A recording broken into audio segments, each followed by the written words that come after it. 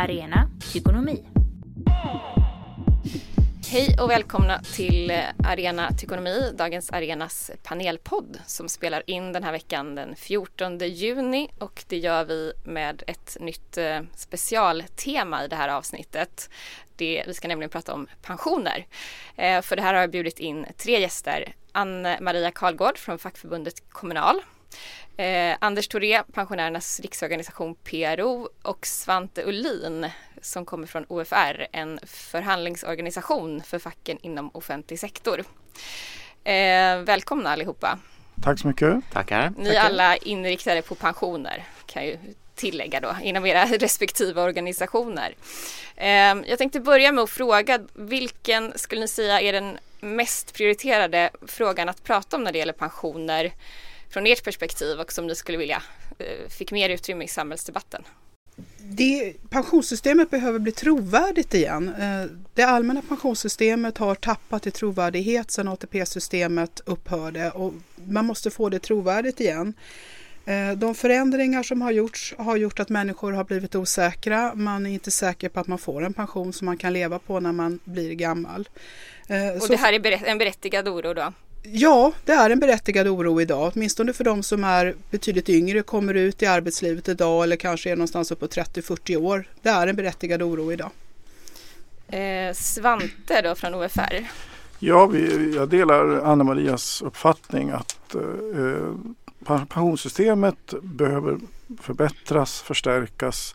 Det finns en enorm oro där ute bland människor över, inte minst för de yngre då. De som är på väg att gå i pension nu klarar sig relativt lindrigt undan, men inte heller för dem är det särskilt bra. Vi jobbar längst i Europa, nästan längst arbetslivet. Vi har nästan de lägsta pensionerna. Det måste vi ändra på. Och PRO då, Anders? Ja, för PRO är det ju naturligtvis så att det är ju dagens pensionärer som är viktigast, och att höja pensionerna, den allmänna pensionen för de som redan har gått i pension, det är ju våra medlemmar.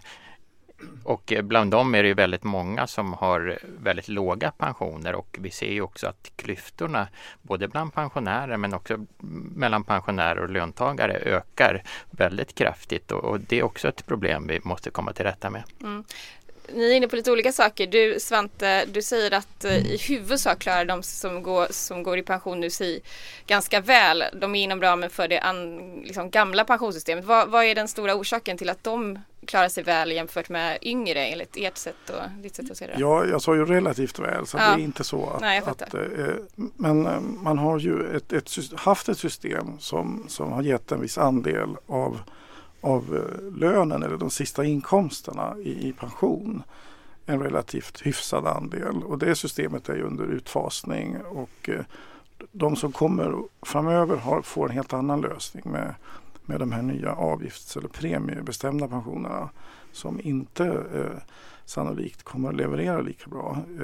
Inte med de nivåer som avsättningarna ligger på i alla fall.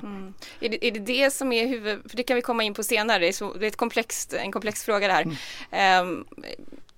En sak är hur mycket man sätter av respektive persons inkomster då till den allmänna pensionen som är grunden.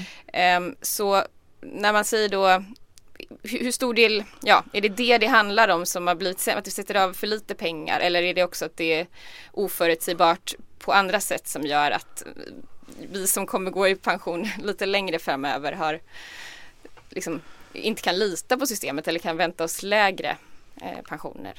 Ja, alltså i någon slags teknisk mening så fungerar ju systemet, alltså den bygger på en taxerad inkomst i allmänna systemet, och så att det är inte osäkert på det sättet, men det levererar ju inte, det tar bara sikte på hur mycket vi sätter av varje år, och det är alldeles för lite fokus vad det faktiskt blir i pension så länge som nu människor orkar jobba från den tidpunkten.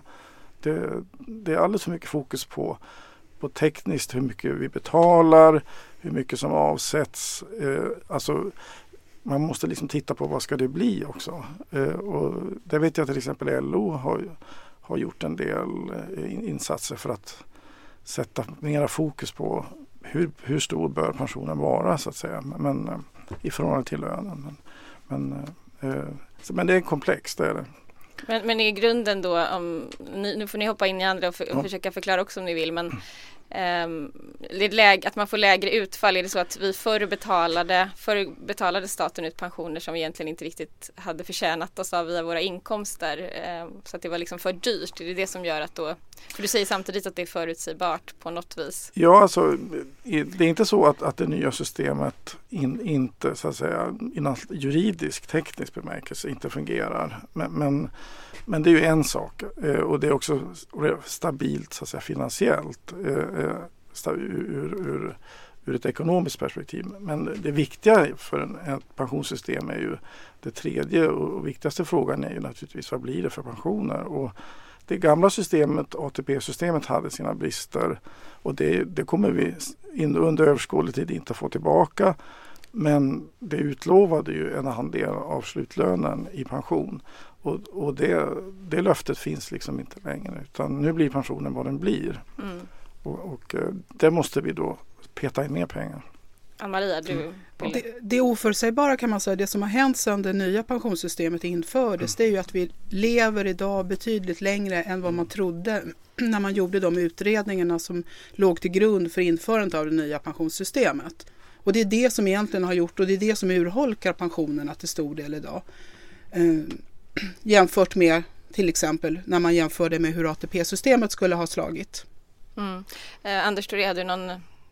Håller du med om analyserna? Jo, delvis kan man ju hålla med om det, att det är väldigt svårt att göra prognoser om saker som ska inträffa väldigt långt i framtiden. Men det handlar ju också om att man inte tog ut den pensionsavgift som man sa i princip att man skulle ta ut.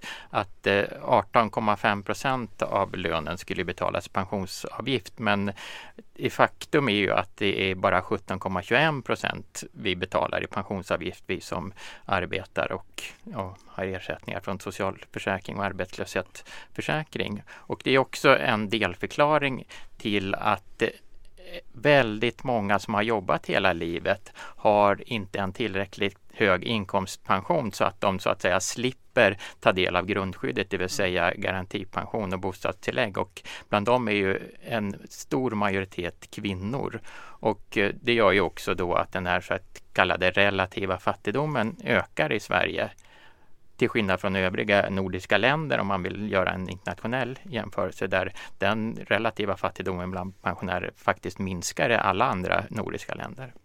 Just som du sa, det här med allmänna pensionen, så har ju Annika Strandhäll, socialförsäkringsminister, nyligen varit ute och talat om det här. De vill Socialdemokraterna genom den här pensionsgruppen där alla partier utom Vänsterpartiet och Sverigedemokraterna är med komma överens om att höja pensionsavgiften. Det verkar hittills inte, de var inte med de andra partierna helt enkelt, och just till 18,5%. Och då sa hon i en intervju här i SvD som jag läste att hon räknar med att om man då genomför den här höjningen, då kan människor räkna med ungefär 70% av sin inkomst att de kan få ut den i pension sen. Det var ungefär det man hade räknat med när man byggde det här nya pensionssystemet för 20 år sedan ungefär. Delar ni ministerns uppfattning där om att det skulle räcka där, eller räcker, det beror på om man tycker att det är en tillräcklig nivå, men att det skulle bli runt 70% i snitt då, tror jag hon talade om man höjde liksom den här avgiften? Ja, jag tycker ju att den ansvariga förvaltningsmyndigheten då, pensionsmyndigheten, det som tidigare var Försäkringskassan och PPM, de ägnar sig delvis, tycker jag, åt glädjekalkyler för de använder typfall när de räknar som utgår från att man går in med en genomsnittslön på arbetsmarknaden för alla som jobbar. Och sån hög lön har inte ungdomar. Och sen har de den lönen hela livet. Det är pensionsmyndighetens typfallsexempel.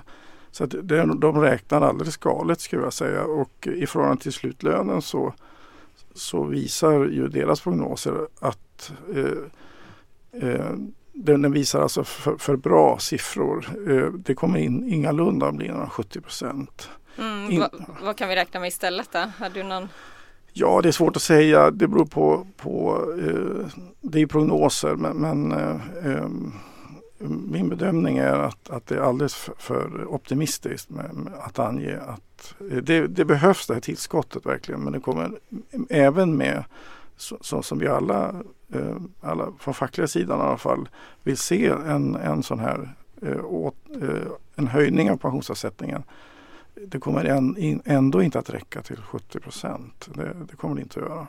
Men jag kan inte här och nu säga någon exakt siffra som man får stå för sen så att säga.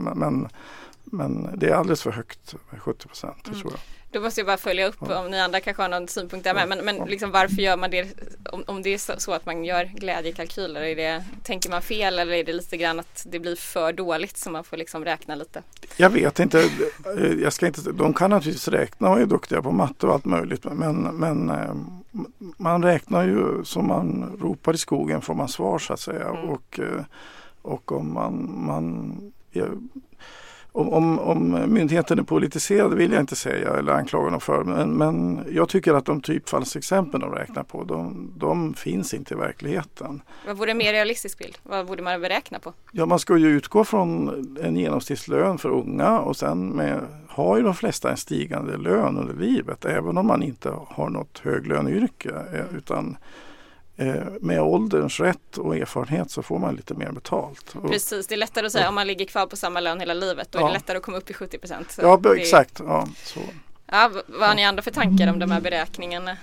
Ja, jag vill gå tillbaka till min inledande kommentar att det här hjälper ju inte de som redan har gått i pension. Vill man höja deras pensioner, inkomstpensioner, krävs ju mycket mer höjning och det finns ju även andra medel som behöver komma in så att säga i pensionssystemet. Till exempel så finns ju ett intjänandetak på lite drygt 40 000. Över det så tjänar man inte in till den allmänna pensionen men man betalar ändå in en del av pensionsavgifterna som nu går iväg till staten som en skatt och det borde gå in i pensionssystemet. Och det handlar väl ungefär om 20 miljarder per år tror jag ungefär. Och, det borde man ha in i det allmänna pensionssystemet. Ja, och stärka just inkomstpensionssystemet. PRO tycker också även att premiepensionssystemet ska avskaffas helt och de avgifterna går in i inkomstpensionssystemet. Det är ju nämligen så att de som nu har gått i pension, de har ju bara kunnat tjäna in till den här premiepensionen halva yrkeslivet i bästa fall. Eftersom det var först från och med 1995 man började sätta in pengar i det här premiepensionssystemet och många hade ju redan hunnit jobba 20 år då. Så att för dem skulle ju ersätta det med en inkomstpension innebära en ganska kraftig pensionshöjning.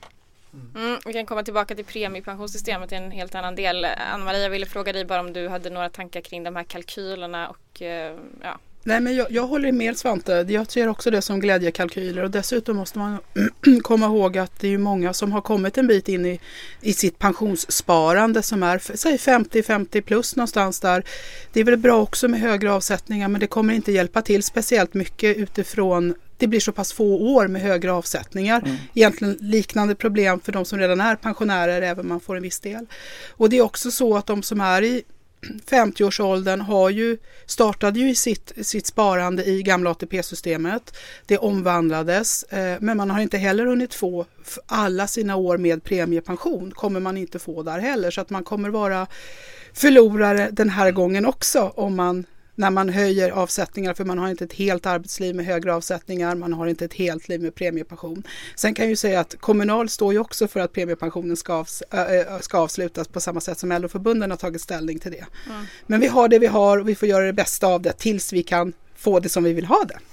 Men det här med liksom den här omläggningen som gjordes där för ungefär 20 år sedan av hur man beräknar inkomst och så, är det något man överhuvudtaget bör driva att någon förändring bör ske av det systemet eller är det mer att vi får jobba utifrån det som finns nu om man vill höja pensionerna eller? Jättesvår fråga. Själv gillar jag ju de gamla systemen men inser ju att även om man då så att säga vi för egen del också skepsis mot fonder och val och sånt som ska göras så går det ändå inte att blunda för att det ger ju, många har fått en ganska bra avkastning i systemet och man apropå det vi pratade nyss om PPM och fond. Och det kan ju vara ett tillskott, och det som är problemet med PPM-systemet är ju att det borde ju vara mer i form av en garanti, ett garantisparande i inte vilda västern som det är nu, utan typ en traditionell pensionsförsäkring i ett försäkringsbolag med garanti då, under ordnade former så att säga. Det kan ju vara ett tillskott när man nu har det här systemet där man får en andel av varje årslön som sparas i princip på ett fiktivt bankkonto. Det är bara på låtsas så att säga. Det är inga fonderade pengar utom PPM då. Men när man då har det systemet så måste man ju få avkastning. Går vi tillbaka till det gamla där pensionen följer lönens utveckling, då är det ju en annan fråga. Och hur realistiskt det är att byta tillbaka det måste ju politiken, de politiska partierna måste börja driva pensionsfrågan. Och själv är jag ju starkt kritisk till den här pensionsgruppen, vilket också är framfört till Annika Strandhäll. Att politiken måste ju börja utifrån sina olika utgångspunkter och värderingar behandla pensionsfrågan som vilken annan fråga som helst. Man behövde kanske den här pensionsgruppen när man skulle så att säga få igång och markera enhet, det nya systemet då. Men det är ju faktiskt 20 år sedan. Man behöver ju faktiskt utifrån ett progressivt parti måste ju stå för sina värderingar och votera i riksdagen tycker jag och försöka driva pensionsfrågan. Pensionsgruppen är mer liksom som ett internt samarbete som man inte riktigt har in. I praktiken blir det att pensionsfrågan som gäller allas medborgare i Sverige avgörs av 7-8 backbenchers i pensionsgruppen utom ministern som också sitter med då. Men så kan vi inte ha det. Partierna måste diskutera och frågan måste bry. Jag tror inte vi får nya pensionssystem varje år ändå. Bara för att vi byter. Det kanske vore lite väl. Ja, men man måste börja liksom lyfta precis som skattefrågor eller försvarsfrågor eller vad som helst i riksdagen och prata om det. Ann-Maria? Så jag håller med dig Svante också om det här med pensionsgruppen. Samtidigt som jag ser en risk med om man upplöser pensionsgruppen, den är ändå någon form av säkerhet för att det inte blir de här svängningarna i lagstiftningen hur man ska göra. De svängningarna som vi till exempel sett på sjukförsäkringen. Nu var det i och för sig inte hänt någonting sedan 2008 där, men det kan hända ganska mycket inom sjukförsäkringen ganska snabbt. Och jag är rädd att om man inte har en pensionsgrupp där man har en majoritet av riksdagens partier, att man kan få den typen av populära svängningar ett tag och sen så kommer en annan majoritet till makten och så gör man någonting annat. Jag tror inte det främjar ett pensionssystem som ändå är en spartid under hela ens arbetsliv och sen dessutom under ens pensionärstid. Vilket kan ju bli någonstans uppåt 50-60 år som vi ändå pratar om ska vara ett stabilt system. Sen tänkte jag fråga er också apropå det här med kompensationsgrad. Det finns ju andra delar. Måste det vara ett problem i sig om kompensationsgraden, alltså hur mycket man får ut i pension i förhållande till sin inkomst i de allmänna systemen, om det finns andra delar som kan täcka upp då, alltså att man underlättar privatsparande eller bygger ut tjänstepensionen som jag var osäker på om den räknas in där eller inte, men en sån öppen fråga liksom, om det är den grundpensionen man måste räkna på som är viktig eller om man kan täcka upp liksom. Ja, min och PROs åsikt är ju, har man ett allmänt pensionssystem så ska ju det ge ekonomisk trygghet helt enkelt. Sen ska ju övriga system kanske ge liksom ytterligare, jag vet inte om man ska kalla guldkant på tillvaron, men ge lite bättre möjligheter att leva ett något bättre liv. Och där är ju tjänstepensionen naturligtvis en viktig del, och tjänstepensionen är också viktig indirekt just för organisationsgraden på arbetsmarknaden, att människor ska se att det är viktigt att vara med i en fackförening och att kollektivavtalen är viktiga. Sen tycker jag inte att när det gäller en sån viktig fråga för, vad ska vi säga, hur livet kommer att te sig i framtiden, så kan man ju liksom inte säga att människor ska spara själv. Det blir väldigt ojämlikt och det blir också väldigt dyrt. Om man till exempel tittar det här premiepensionssystemet är ju det betydligt mycket dyrare än inkomstpensionssystemet, bland annat eftersom vi har massa fondförvaltare som ska ta betalt för att de ska förvalta pengarna, och det blir ännu dyrare då om man ska spara själv. Men om det kan finnas några få mindre incitament att spara själv, så är väl inte det en nackdel naturligtvis, men det ska ju liksom inte hänga på det för att man ska få ett bra liv och ekonomisk trygghet som pensionär. Det ska det allmänna pensionssystemet garantera helt enkelt. Jag håller helt med. Det allmänna pensionssystemet ska vara grunden och basen, det ska ge en trygghet. Sen övrigt tjänstepension, ett eventuellt eget sparande ska vara grädde på mosen eller guldkant eller vad man ska säga, som man ska kunna ha gjort om man har haft möjlighet. Det är ändå så att det är ungefär 10% av alla som jobbar idag som inte har ett kollektivavtal, som inte har en tjänstepension än ett kollektivavtal, och de har inte per automatik en högre lön så att man kan lägga undan själv. Ja, men Ann-Marie, vad ska man göra åt den här frågan om att det är så få, att det är så pass många ändå som saknar tjänstepension då, på svensk arbetsmarknad, om den nu ändå utgör en ganska stor del som den gör allt mer av den slutpensionen? Det handlar om är ju att vi fackliga, oavsett om vi är arbetare, tjänstemän eller akademiker, måste ut och skriva fler kollektivavtal där det saknas kollektivavtal. Eller att vi ska uppmana våra medlemmar som arbetar på den typen av ställen där det inte finns kollektivavtal, att de ska kräva att ha, i det här fallet då, att arbetsgivaren betalar in till en icke-kollektivavtalsansluten tjänstepension. Det är det man måste göra. Så då måste man som individ ändå ha koll på den här frågan om att det är viktigt? Då måste man ha koll på den här frågan, precis som man måste ha koll på att man saknar övriga kollektivavtalade försäkringar, extra ersättningar om man är sjuk eller om man avlider. Ja, det utgör tjänstepensionen är ju grundnivån 4,5% av inkomsten som sätts av till den när man har det, men det kan vara uppemot det dubbla, så det ser också väldigt olika ut. Vad tycker ni om den här frågan om att det ser väldigt olika ut? Vissa har inte ens tjänstepension. Vad ska fackförbund driver fram sina egna lösningar? De som har möjlighet kanske har förhandlat ett bra avtal och andra inte.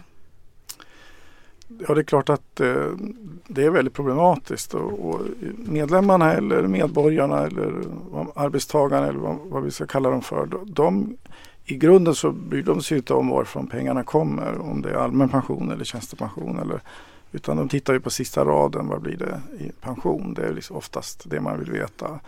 Och det är ju inte så att facket har någon liksom svartsjukt bevakar våran position utifrån tjänstepensionsinstitutet, men vi ser ju ändå att tjänstepensionen är viktiga, och för det har helt enkelt inte varit görligt politiskt att sätta av mer, inte minst för tjänstemannagrupper som oftast i slutet av yrkesliv kommer upp lite grann över det här taket, som inte så speciellt mycket, många breda grupper, lärare, sjuksköterskor, men kanske lite grann, och då har den allmänna försäkringen inte räckt till, och då behövs tjänstepensionen, och då pratar vi inte ens om de riktigt högavlönade. Men ser man till offentliga sidan, stat och kommun, så har ju alla kollektivavtalad pension där. Det är ju på privata sidan det är bekymmer, och det vet jag att man jobbar mycket med från de privata parterna, arbetstagarparterna, för att försöka få till en annan ordning. Men det är inte lätt, och jag vet att det finns förbund, Teaterförbundet till exempel, som har många med tillfälliga arbeten och så, som har svårt att få ihop en bra tjänstepension, för man är in och ut i olika system. Så att vi ser ju att det behöver förbättras, både för de som inte har, alltså man måste lösa, alla måste få en högre täckning med kollektivavtalen. Sen måste man också, även om det finns kollektivavtal, så kanske de inte fungerar optimalt för alla. För man är inne och ute så att säga i olika lösningar som gör att det liksom plottras bort delvis, så att slutresultatet blir sämre än om man är i en sektor hela tiden så att säga. Så blir det sämre alltså om man går från statligt till offentligt eller olika? Ja, de nya systemen för de unga, där får man ju 1% på varje månadslön eller årslön. Och då är det i princip lite ointressant vem det är som betalar. Men det är ju ändå olika försäkringar som man kan ha i olika sektorer och beroende på om man väljer eller inte väljer och sådär.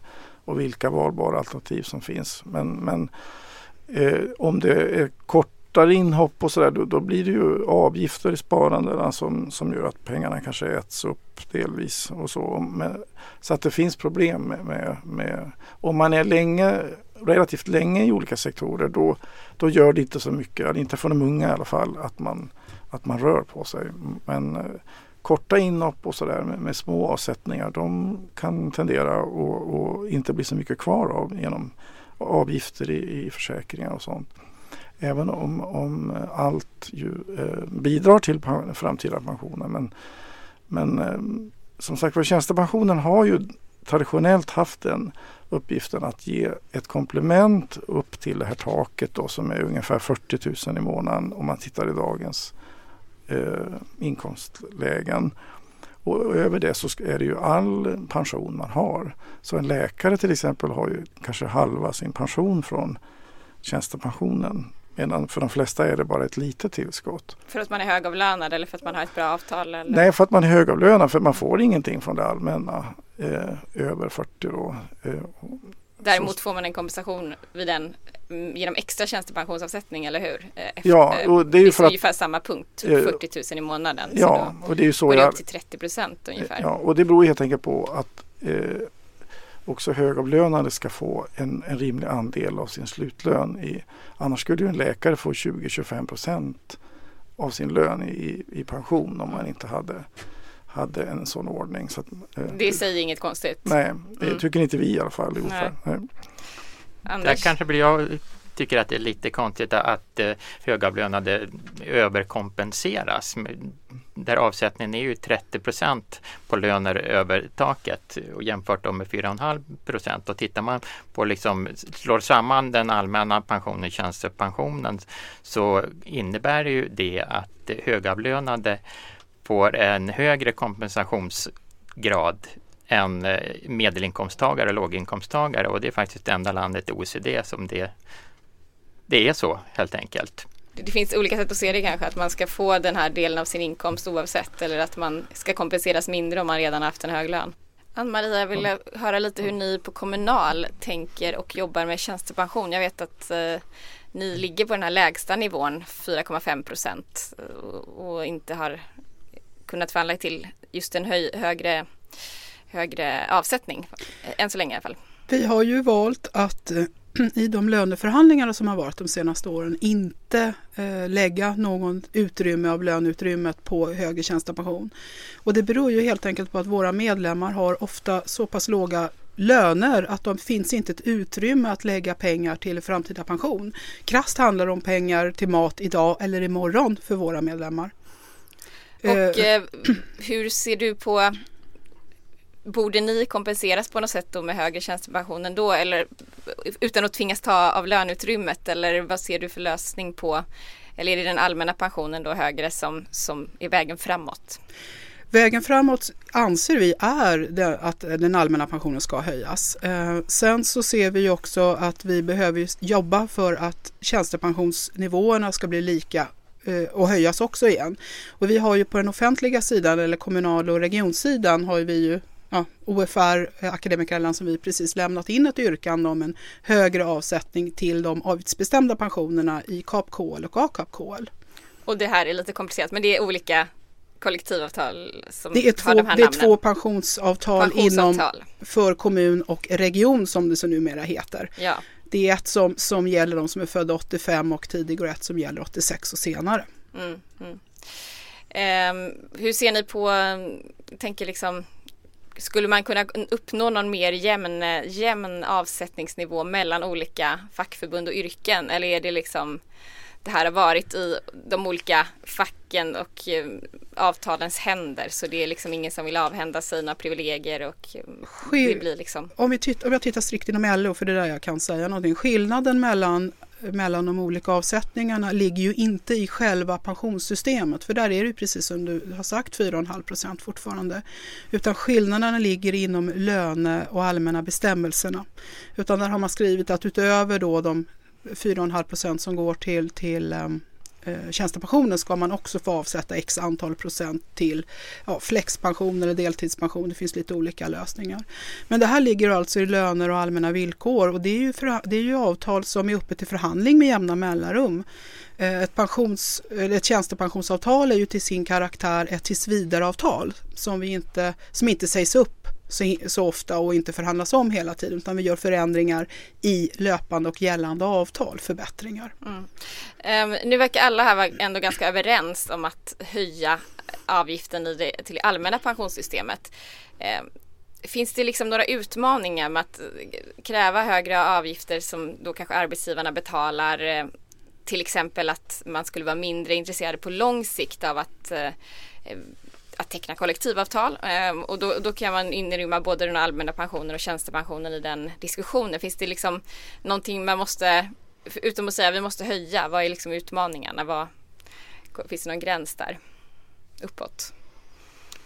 Som jag ser det är liksom den stora kampen, och här kommer vi också in på det här demokratiska underskottet i och med pensionsgruppen, att vi får inte diskutera pensionsfrågor. Väljarna får inte några svar på sina pensionsfrågor. Däremot skattefrågor, det får vi ju dagligen diskutera, och politikerna svarar på den typen av frågor och av förslag. Och det är ju inte nödvändigtvis så att man måste höja arbetsgivaravgifterna. Man kan ju omfördela inom arbetsgivaravgifterna till exempel. Det är ju nämligen så att skattedelen i arbetsgivaravgiften har ju ökat med 150 miljarder per år i fasta priser sedan 2003 som jag brukar ta som utgångspunkt, för då var det hela det här nuvarande pensionssystemet på plats. Och det har ju använts till skattesänkningar, jobbskatteavdrag och rutavdrag kostar väl ungefär den nivån. Man hade ju faktiskt kunnat avsätta någon procentenhet av de här pengarna till pensionsavgifter till exempel, men i och med att politikerna inte vill diskutera pensionsfrågorna, framförallt inte pensionsavgiftsfrågor, så fanns ju aldrig den möjligheten. Den dök aldrig upp i debatten, det här alternativet som ju fanns rent konkret, utan att det egentligen behövde innebära större kostnader för arbetsgivarna. Däremot för staten naturligtvis måste ju omfördela, för det kostar ju skatteintäkter så att säga om man omfördelar från skatter till pensionsavgifter. Men det är ju redan så som jag tidigare nämnde att de här pensionsavgifterna över taket går ju in i statsbudgeten som en skatt, och man kan ju också säga att staten har tjänat på pensionssystemet även indirekt i och med att det är många som tvingas i pension tidigt på grund av att övriga försäkringar har försämrats, sjukförsäkring och arbetslöshetsförsäkring. Och då är det ju pensionssystemet som finansierar det här och står ju utanför statsbudgeten. Och man har ju även tjänat in pengar på lägre kostnader för garantipensioner och grundskyddet. Så att staten har ju faktiskt tjänat mycket pengar på det här pensionssystemet som det är nu, och kanske då pensionssystemet skulle kunna få tillbaka lite av de här pengarna. Jag vill säga någonting om det som faktiskt har gjorts på senaste. Vi var inne lite på det här med pensionsålder. Det har ju nyligen fattats beslut om. Man stegvis ska höja pensionsåldern, och man har även höjt nivån på garantipensionen något för de som har garantipension.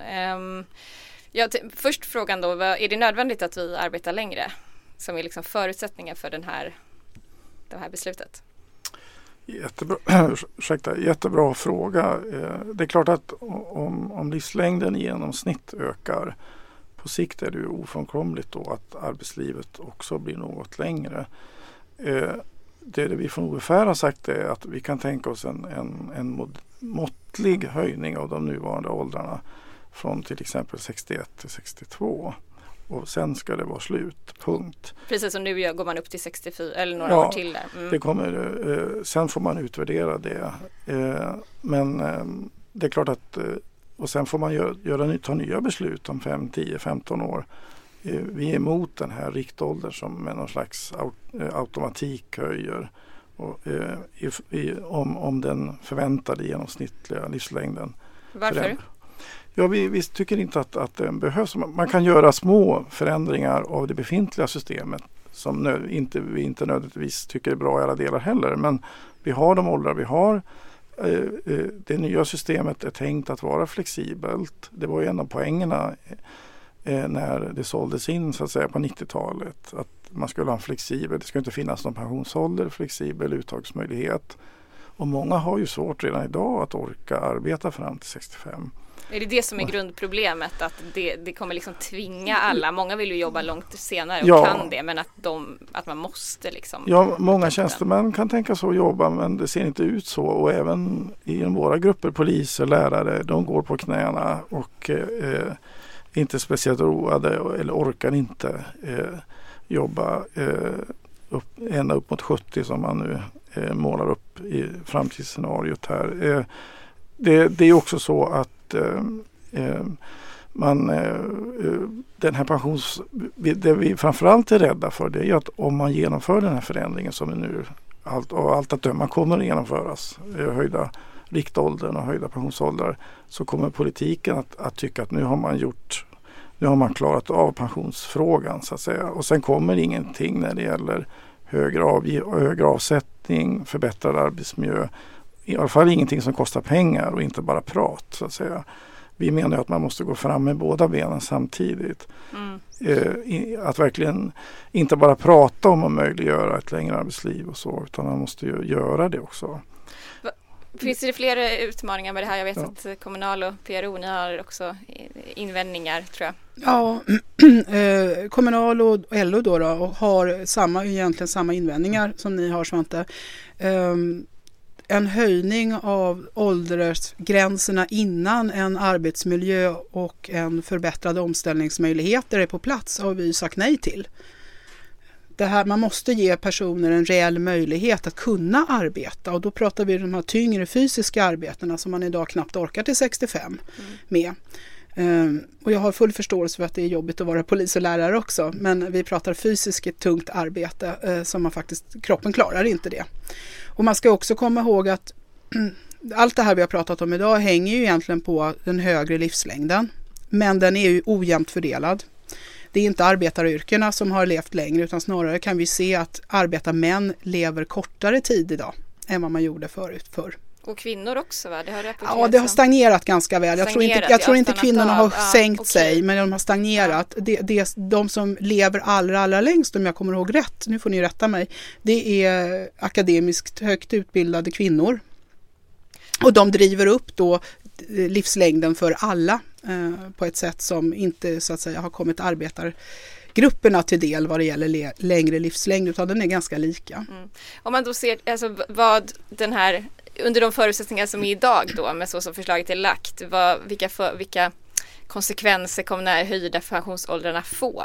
Kommer det öka nivån på pensionerna då och få den ekonomiska effekten man har avsett, eller finns det så pass många hinder så det kanske blir att den enskilde ändå slutar arbeta tidigare och då istället får leva på andra ersättningar eller klara sig liksom? Anders, har du någon tanke? Ja, konsekvenserna kommer att ekonomiska klyftorna bland pensionärer kommer att öka. För de som kan och vill arbeta längre är ju de som får högst pension. För till exempel kvinnor i Kommunal lönar det sig inte alltid ens att fortsätta arbeta och skjuta upp pensioneringsåldern, eftersom de oftast då är beroende av garantipension som ju är inkomstprövat och sänks om den övriga pensionen höjs. Och vi är också helt eniga här i PRO att absolut inte införa de här åldersgränserna, möjligtvis höja till tidigast uttaget för 62, eftersom det lurar ju folk att man kan gå tidig pension, men man får en fruktansvärt usel pension, inte bara när man går i pension, utan garantipensionen blir lägre sen när man fyller 65 om man går i tidig pension. Men ser ni att det ändå är en nödvändighet att arbeta längre? Att det blir liksom, man skulle kunna kompensera bättre för de som inte har råd, men att ni ändå ser att det finns en samhällsekonomisk nödvändighet i att höja åldern? Höja riktåldern heter det väl? Eller också kanske man ska tjäna mer när man jobbar. Om man ska vara lite populistisk helt enkelt. Så att man betalar in mer i avgifter. Men sen kan jag också återkomma till att de här höjda åldrarna kommer inte innebära någon större förbättring för dagens pensionärer. Visserligen kanske finansiella ställningen för pensionssystemet blir något bättre så att den här bromsen inte slår till lika lätt och sänker pensionerna. Men det är väl egentligen den enda fördelen för våra medlemmar. Så vill jag då prata lite om den här höjningen av garantipensionen då som ändå har gjorts och höjt bostadstillägg. Höj gränsen där för vad en hyra kan vara liksom, så man kan få ersatt. Hur stor förändring gör de här bitarna för? Där pratar vi om dagens pensionärer. Anders, har du någon? Det här gör ju stor skillnad för många av Kommunals medlemmar, eller tidigare medlemmar ska vi säga, som är pensionärer idag eller ligger precis på att bli pensionärer. För det är ju precis som du säger, Anders säger, att det är väldigt många som trots ett arbete hela livet har en garantipension. Och då har vi har tittat på det, räknat på det, och även om man jobbar heltid, ett helt liv, vilket inte de flesta gör eftersom man inte får heltid inom kommun och landsting, så ligger man ändå på nivå där man får en del garantipension. Så det här har en stor betydelse för våra medlemmars ekonomi att få högre garantitillägg och bostadstillägg. OFR hade inte heller några invändningar mot det här förslaget om höjt grundskydd. Sen är det ju i sammanhanget ironiskt att tragiskt är ett bättre ord, att det nya pensionssystemet skulle ju ta om hand om kritik under 80-talet och som låg bakom reformeringen. En viktig del var ju att inte minst LO-grupperna tyckte att de hade ju faktiskt fler förvärvsår, men fick en tjänstemän då, men fick inte betalt för det så att säga i form av högre pension. För då skulle man räkna på de 15 bästa åren? Ja, och 30 förvärvsår räckte ju.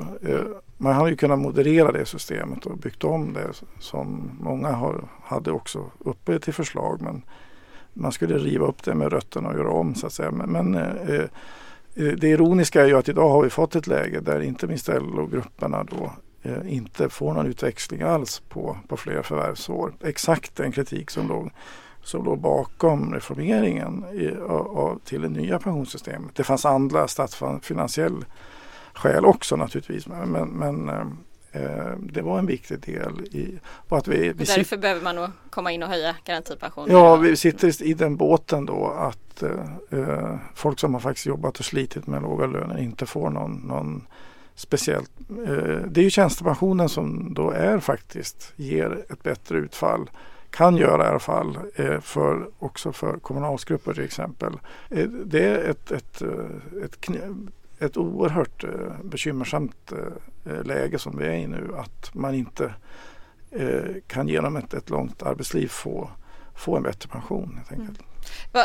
Det här var vi inne på lite på först, men jag tänker, nu har vi pratat och det är otroligt många delar i den här pensionen. Jag tror det kanske är svårt för folk som inte är så insatt att förstå allting som vi har uppe här, men då det leder mig till frågan liksom, att hur mycket förstår folk av pensionssystemet?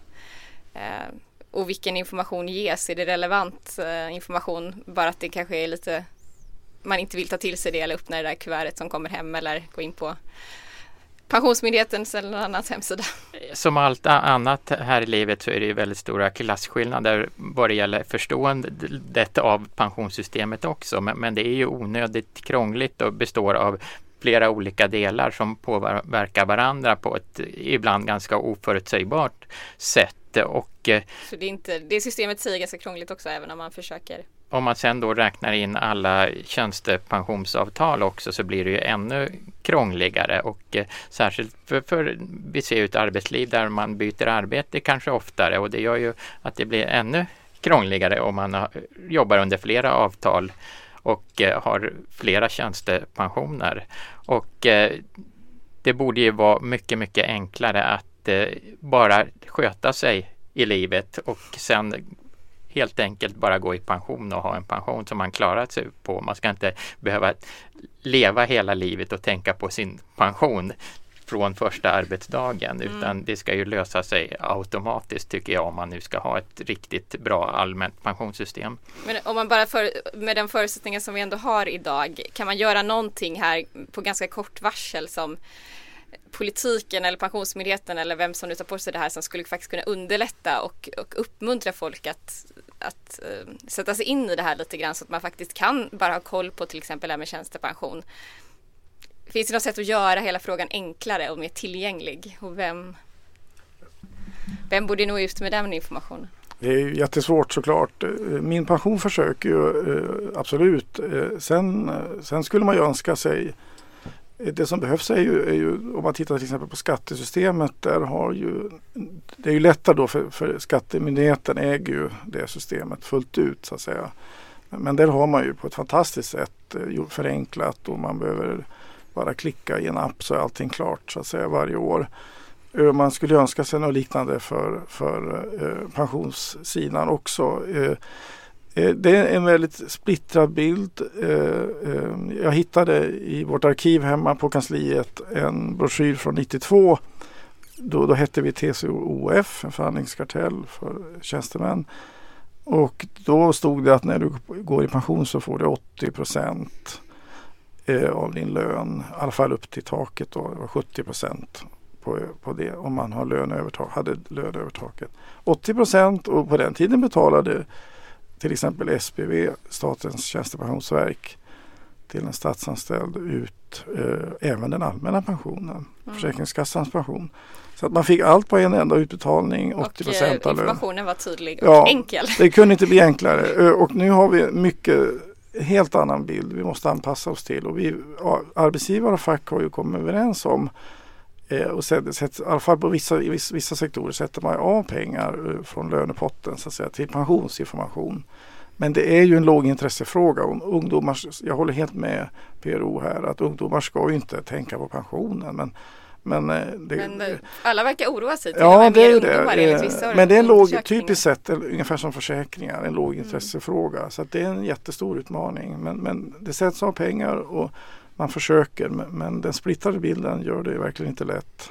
Ann-Marie, har du något slutord kring? Ja, vi är egentligen tillbaka där jag började med att säga att vi behöver ett tillförlitligt pensionssystem som man kan lita på, så man ska slippa att tänka och bekymra sig och oroa sig, för det ska man inte behöva göra när man är ung. Det ska fungera.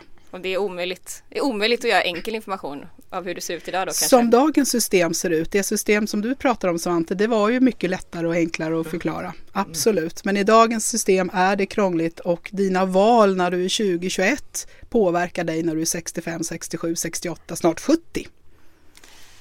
Jag förstår. Ja, men det kanske inte är helt en lite dyster avslutning, men vi avrundar där ändå och jag tackar er alla för att ni kom hit. Ann-Maria Karlgård från Kommunal och Svante Uhlin, OFR, Anders Thoré, PRO.